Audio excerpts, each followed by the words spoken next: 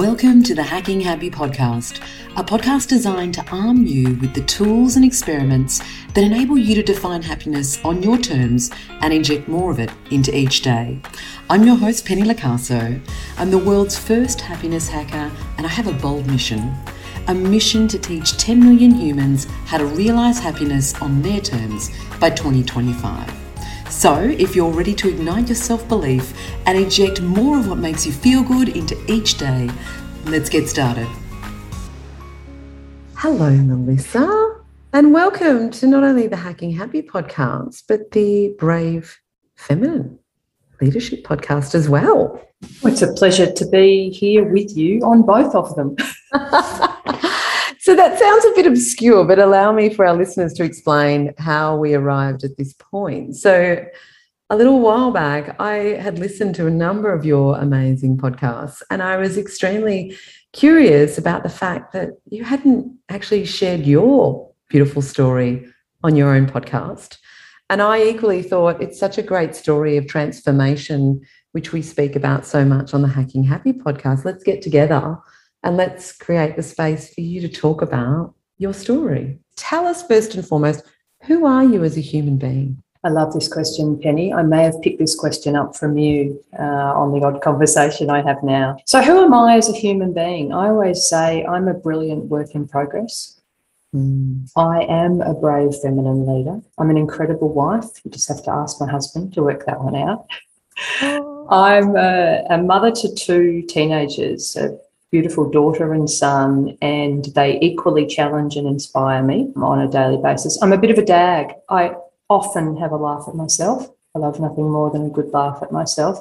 And at heart, Penny, I'd say I'm a learner. I love learning. And I love playing to my strengths. And I've spent a bit of time working out what they are. So paint a picture, because your life has changed a lot in the last few years. It has. It's almost like, I don't know how many reinventions you've had, but I always sort of say I'm on 3.0 at the moment. I think I might be on 3.0 too. I'm not sure. Shall I take you through? Yeah, so paint a picture for us of, first and foremost, what your life looked like before your big transformation. So I had an incredible job. I was CEO of a pretty large company. So I had about 5,000 people across Australia and the US and the Philippines. And I loved that role. And I'm really comfortable to say I was really good at it. You know, I'd built a fabulous culture. We had people that genuinely felt like they were sort of belonged and they were part of a family. Excellent long-term client relationships, and we delivered some really good outcomes for our shareholders. So I was in a role that I loved. I'd been in that role for about 8 years.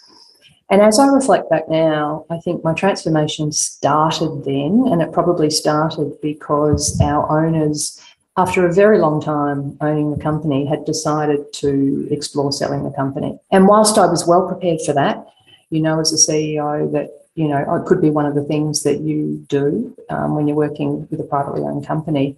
I also knew as CEO that it was probably likely that I wouldn't have a role at the end of that. And it was the first time I had to kind of confront that. But anyway, away we went. Sales process, we went through a couple and they weren't successful. Ultimately, they have been subsequently, but they weren't at the time. And I think if I'm really honest with myself, I'd started to think about what's next, but I hadn't done anything about it. And then I got a surprise at the end of December 2017, so it's a while ago now, and that was that I found a lump under my armpit. And I was diagnosed with breast cancer. And that's not really the story of transformation. That just provided the starting point. And that gave me the opportunity, Penny, to really pause, I think, for the first time in my career, and actually think actively about what I wanted to do next. So I threw myself, as is my nature, I threw myself into the next thing. And I kind of thought, well, you've been a CEO, what does a CEO do next? Well, they go and become a company director. So I headed off down that path. I can't tell you how many times people like in your position have told me exactly that. It's like, oh, I'll just go and be a director and sit on board. That's right.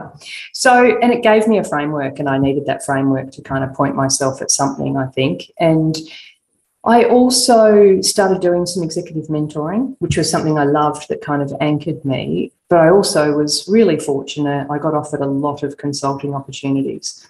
And I threw myself at those consulting opportunities. And if I look at it in retrospect, I did it from a place of fear, and I did it from a place of, I better say yes, because if I don't, no one will ever ask me to do anything again. So that took me to the end of 2019, that kind of journey.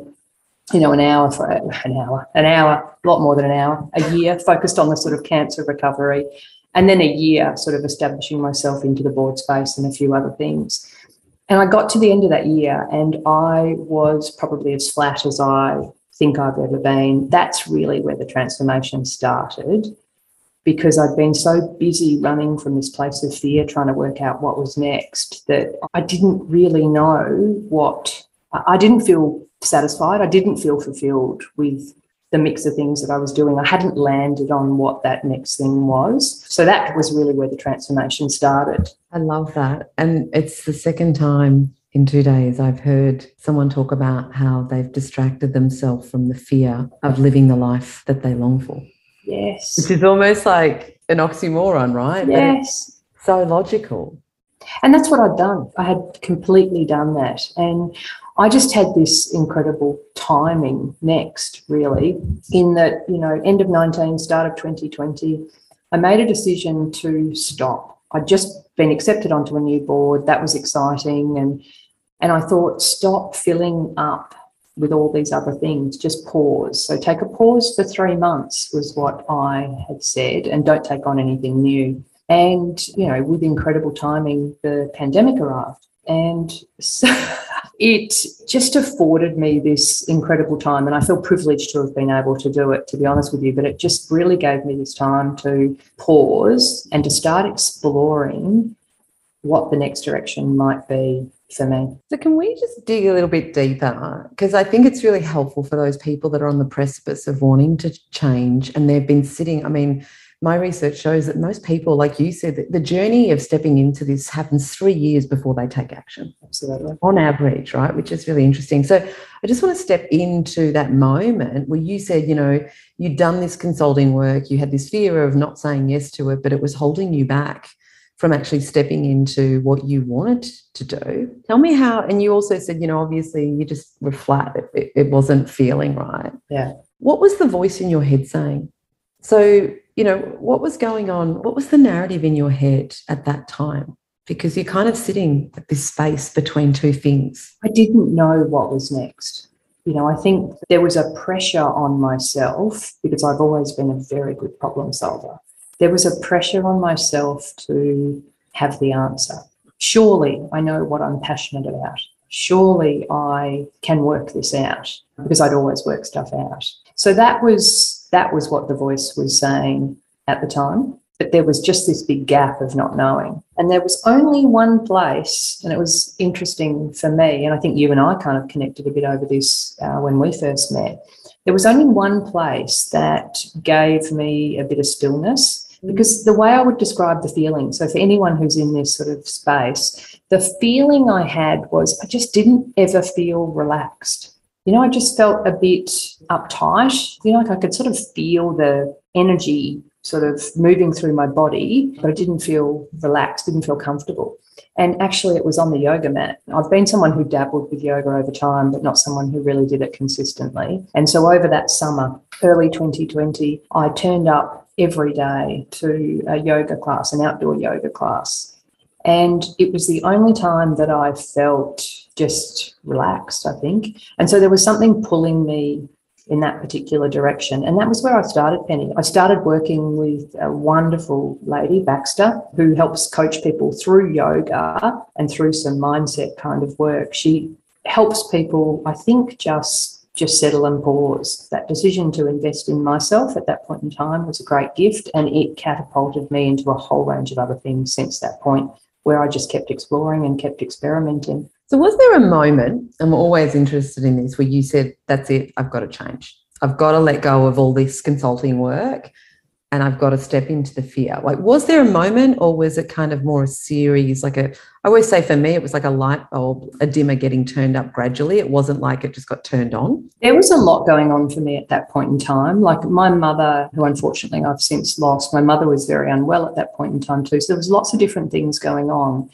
And actually think the moment that I really thought I need to do something was the moment I first voiced to someone that I didn't feel that everything was 100% okay. And it was my mother-in-law. And my mother-in-law had gone through bowel cancer, and she's also well and healthy now.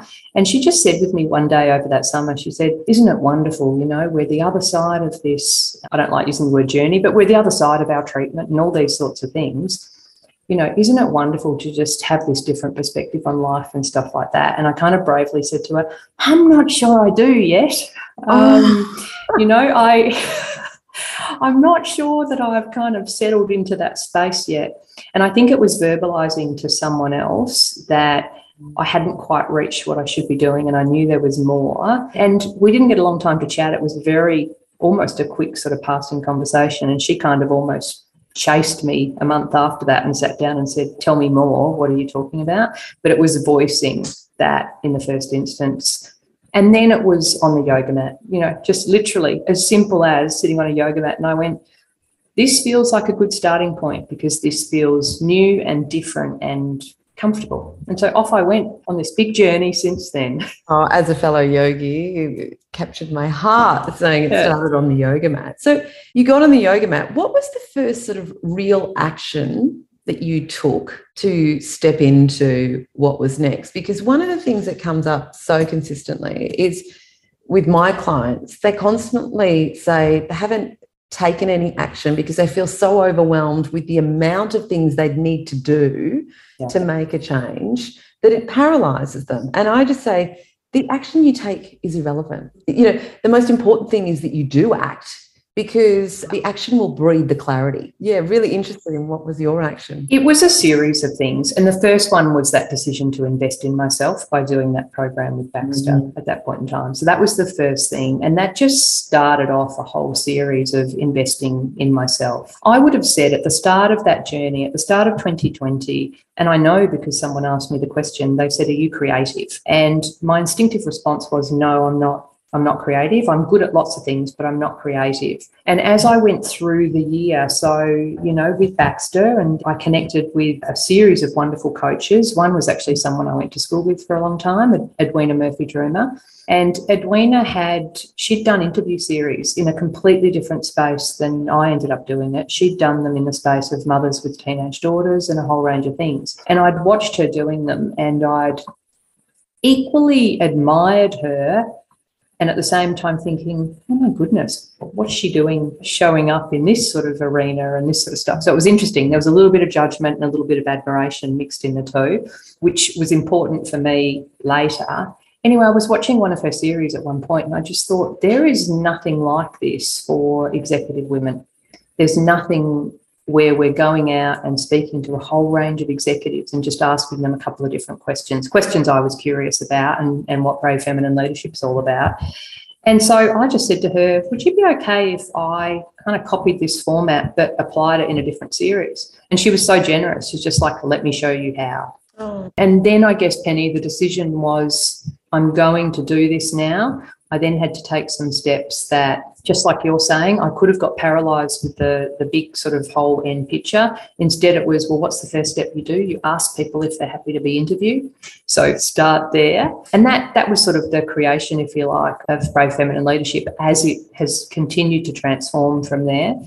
But I had to get over, I think, the two things that I said, you know, the one thing that, you know, when I looked at Edwina, this sort of judgment thing was a fear for me around, well, what would people think of me showing up in a different place? How would they judge me? And I had to work hard to get over that. And in the end, it was like, just take one deep, big breath, jump in. And I've actually never looked back from doing that, but that was the biggest thing I had to overcome at that point in time. It's so interesting, isn't it, that I completely can resonate with what you've just said, because when I left Shell and started doing all the crazy stuff, like in terms of people's perceptions, like I'd gone from a corporate executive to a happiness hacker. Like they were just so extreme. Yes. And that inner voice is just like, what makes you think that you can pull this off? You're crazy. And thinking, oh my God, people are watching me. And what are they thinking? Yes. We have this innate, it's part of who we are. Like this, you know, innateness, we want to belong. And therefore, in order to belong, you know, we're wired to care what others think. And there's plenty of people in the professional world that even, you know, for me, when I left that world, and I mean, I'm in it now in a different way, Yeah. you still respect their opinions. Just because you left, it doesn't mean you don't respect them. And it's a really hard thing to let go of. Absolutely. But I feel like, Penny, having done this and taken this step, and it goes back to a point you raised earlier, I've ended up basically creating the perfect job for me. You know, like I still have got the wonderful enjoyment of boards, which, you know, affords me sort of, you know, an aspect of what I love.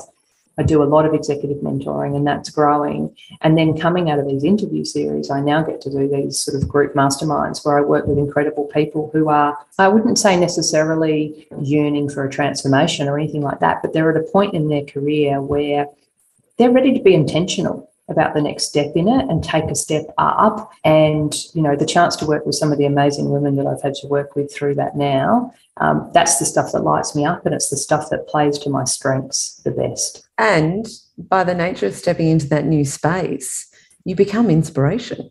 And it's interesting, right? Because you never set out to be inspirational. It's kind of, it's not the motivator, but it becomes this byproduct of you then paved this path for making it okay for others to go, oh, I could do that. You know, why couldn't I do that? I've never considered it. And I mean, that's brave for feminine leadership, because there's so many women, you know, that don't back themselves or the amazing skills that they have. Absolutely. And it's true what they say, right? Self-efficacy theory from a psychological perspective, the way you get better at new things or start trying new things is through vicarious experiences. If you can't see it, you can't be it. It's true. So tell me what role experimentation played in your journey. So much. And I think really important. I mean, if you're going to do what you and I have done, which is a 180 almost from the careers that we had previously. And a lot of the people I work with don't want to do that. They're in a space of stepping up or something like that. But if you want to do a 180 like we've done, and for me, you're not clear about what you're going towards, experimentation is the only way there. You know, it just I've just got to try this and see how this feels and how this resonates, and then I'll try this next thing. And it's been fascinating for me because when I was a CEO, I had a strategic plan. I had a vision, I had a plan, and off we went, right? So when I've gone on this journey, it's been so interesting because it's been far more organic. I literally started doing this because I was deeply curious. I had time on my hands. I had a good network, and I thought this might be helpful for people. And I've been open every step of the way to what that next opportunity might be, you know, and that happened to be people saying, how can we connect and how can we work with you? And I think just being open, not having a prescribed kind of end game or anything attached to what I'm doing has been new, completely different to the way that I would normally have approached stuff. But I don't know. It feels like experimentation is the only way to do it. Just try something new, try something different.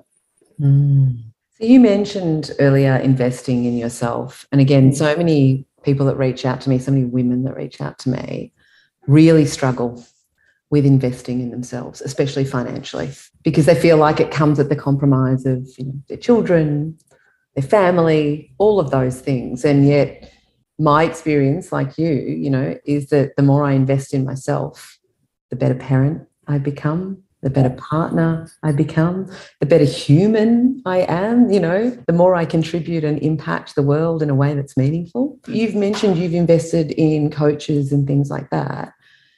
How did you come to realise that you needed to invest in yourself, especially coming from a background in the corporate world where often our expectation is that the company will invest in us? Like, we're so used to other people paying for our development. Actually investing our own money is a very big step. I mean, Penny, for me, I think that was a couple of things coming together. Firstly, I mean, I took a deep breath when I realised that you hear a dollar figure and you take a deep breath and you're like, oh, can I, should I, or whatever. But for me, I think it was one of the important steps in my transformation, because I really think, like a lot of leaders that I work with, we grow up with a bit of this belief about we should be able to fix things ourselves. We should be able to do it yourselves. And I think getting over that asking for help is one of the first kind of hurdles, or realising that so I don't have to do this on my own. There are people out there who can help me. It's okay to acknowledge that I need some help. And if I choose to invest in myself, ultimately for me, the work I'm doing with people is around leadership. It's the area I feel most comfortable and passionate about is leadership. And the most important skill for any leader is self-awareness. And so whatever you can do to escalate your self-awareness, I think is going to make you a better leader. And for the people I'm working with, that shortcuts the path for them. Ultimately, if what they're seeking is a bigger, broader role, and some people are, with more financial rewards, I think the payback comes very quickly. But also, it's about how you show up in every area of your life. So, I think you just have to learn to ask for help. And then it's a decision that investing in yourself is actually going to have a payback that's far beyond just you. And I don't know about you. I mean, I've had many coaches since I left the corporate world. Yeah. And for different things, right? I feel like coaches are a bit, for me, it's been seasonal. They've all been fabulous, but I've needed different people at different times. Yes. But never, ever have I regretted any of the investments I've made in getting someone else's help. I don't think I would, particularly because I've now moved into more of an entrepreneurial space than sitting within a broad corporate network. I don't think I would operate without a coach. Now, it's a sounding board. It's like your own advisory board to help you, to keep you accountable, to bounce ideas off. Yeah, so for me, it's been a bit of a game changer. So 2 more questions. Yes. What advice would you have for people listening who are seeking to undertake a transformation the way you did? I think the greatest thing, and there's a bit of a luxury in this, so, as I say this, it might be hard for people to achieve, but I say that the most important thing is to slow down the noise enough in terms of what's going on in your life, because actually you do have the answers. Even if you work with someone to help you pull the answers out, you've got the answers. And I think my experience as an executive and with the executives I work with, we're so used to being in our heads all the time. Slow down, reconnect with kind of who you are as a person, reconnect with your gut. What's your gut telling you about whether you should step forward to something or step back from something? And I don't mean that from a fear point of view. So if there's fear there, that's okay. That's a different thing. But even if there's fear, sometimes your gut will still be saying, this feels right. I should move in this direction. I would encourage people to listen to it, but you've got to get rid of the noise and you've got to find a way to sort of get rid of that noise first. I could not agree with you more.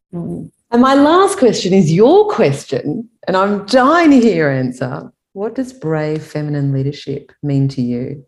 And do you think it needs to change? So for anyone who's not familiar with the Brave Feminine Leadership podcast, I think I'm up to about 75 interviews and I ask everyone this question. And for me, it's like doing a mini MBA, and I soak up their responses, and some of them change me and some of them resonate with me. And so having someone say, what do you mean, was interesting to think about. I break the words down. And the first word I look at is leadership. And for me, leadership is an enormous privilege. And with that privilege, with leadership comes power. A lot of women I work with run away from the words ambition and power. And I want to reclaim them, because power is a good thing. It's power to do something. It's not power over people. It's power to do something. And as I said before, it's easy for leaders to get sucked into a space of ego, whereas for me, it's a privilege. Self-awareness is key. And so my question to leaders is, what's your legacy? So that's the sort of anchor point of it. Brave comes very much back to what you said earlier. People don't move because they come up with all sorts of excuses about, I'm not ready. So when I'm confident, when I've done my MBA, when I've is always what they focus on. And for me, I chose brave deliberately because courage comes, before confidence. And sometimes you've just got to take that first brave step. 1, go and ask your manager for what you really want. Is it a pay increase? Is it a position you're looking for? What is it? Just one brave step. And then feminine was never designed to be female. For me, when I use the term feminine, I'm thinking about a leadership quality. And there's some wonderful male leaders with a lot of strong feminine qualities. But I'm thinking about empathy and compassion and listening and standing shoulder to shoulder and caring, and moving away from a leadership style that's never resonated with me, but that sort of command and control leadership space into one that creates spaces where people feel like they belong. So for me, a brave feminine leader is one who steps up with a clear why behind why they want to lead people. And, they use that leadership to leave a legacy that has an enormous impact on something that is much bigger than them. That's what it means to me. What a beautiful way to end. Can you just tell our listeners, for those listening on Hacking Happy, where they can find your series, your beautiful series, and more about you? So the best way to do that would be to head to my website, which is www.bravefeminineleadership.com. And you can find the podcast on Apple or Spotify or any of those good places you choose to download them, and just look under Brave Feminine Leadership. And I'd love to connect with people. So they could hunt me down on LinkedIn too if they felt like it. I love connecting and meeting new people. Penny, thank you for having me and, inviting me to share parts of my story. Oh, it's just been beautiful to hear it. So thank you for sharing so authentically. Have a beautiful rest of the day, Mel. You too. And as I said at the start, one of the things that gave me the biggest laugh in our conversation was that we're both here in Ugg boots on a very, very cold Melbourne day. So if we circle whatsoever, no shame. And if we circle back around to my opening comment about being a dag, that should underline it for you. So, well, dags, I always call myself a bogan. Through and through, born in the country, it stayed with me, and I'm proud of my bogan roots, and my Ugg boots are just a fundamental part of that. Well, thank you to you and the Hacking Happy crew. Lovely to be part of the conversation. Thanks, Mel. Thanks for joining me for today's episode of the Hacking Happy podcast. If there was something that ignited a flame or sparked a thought within you from this conversation, please take a screenshot and share it on your preferred social media platform. Feel free to tag me in Hacking Happy Co or Penny Lacalso. Reviews are so important to reaching my goal of making 10 million beautiful humans just like yourself happier. So if you enjoyed your listen, please take a moment, leave a review and a rating on your preferred podcast listening platform. Until the next episode, remember, happiness looks good on you. Bye for now.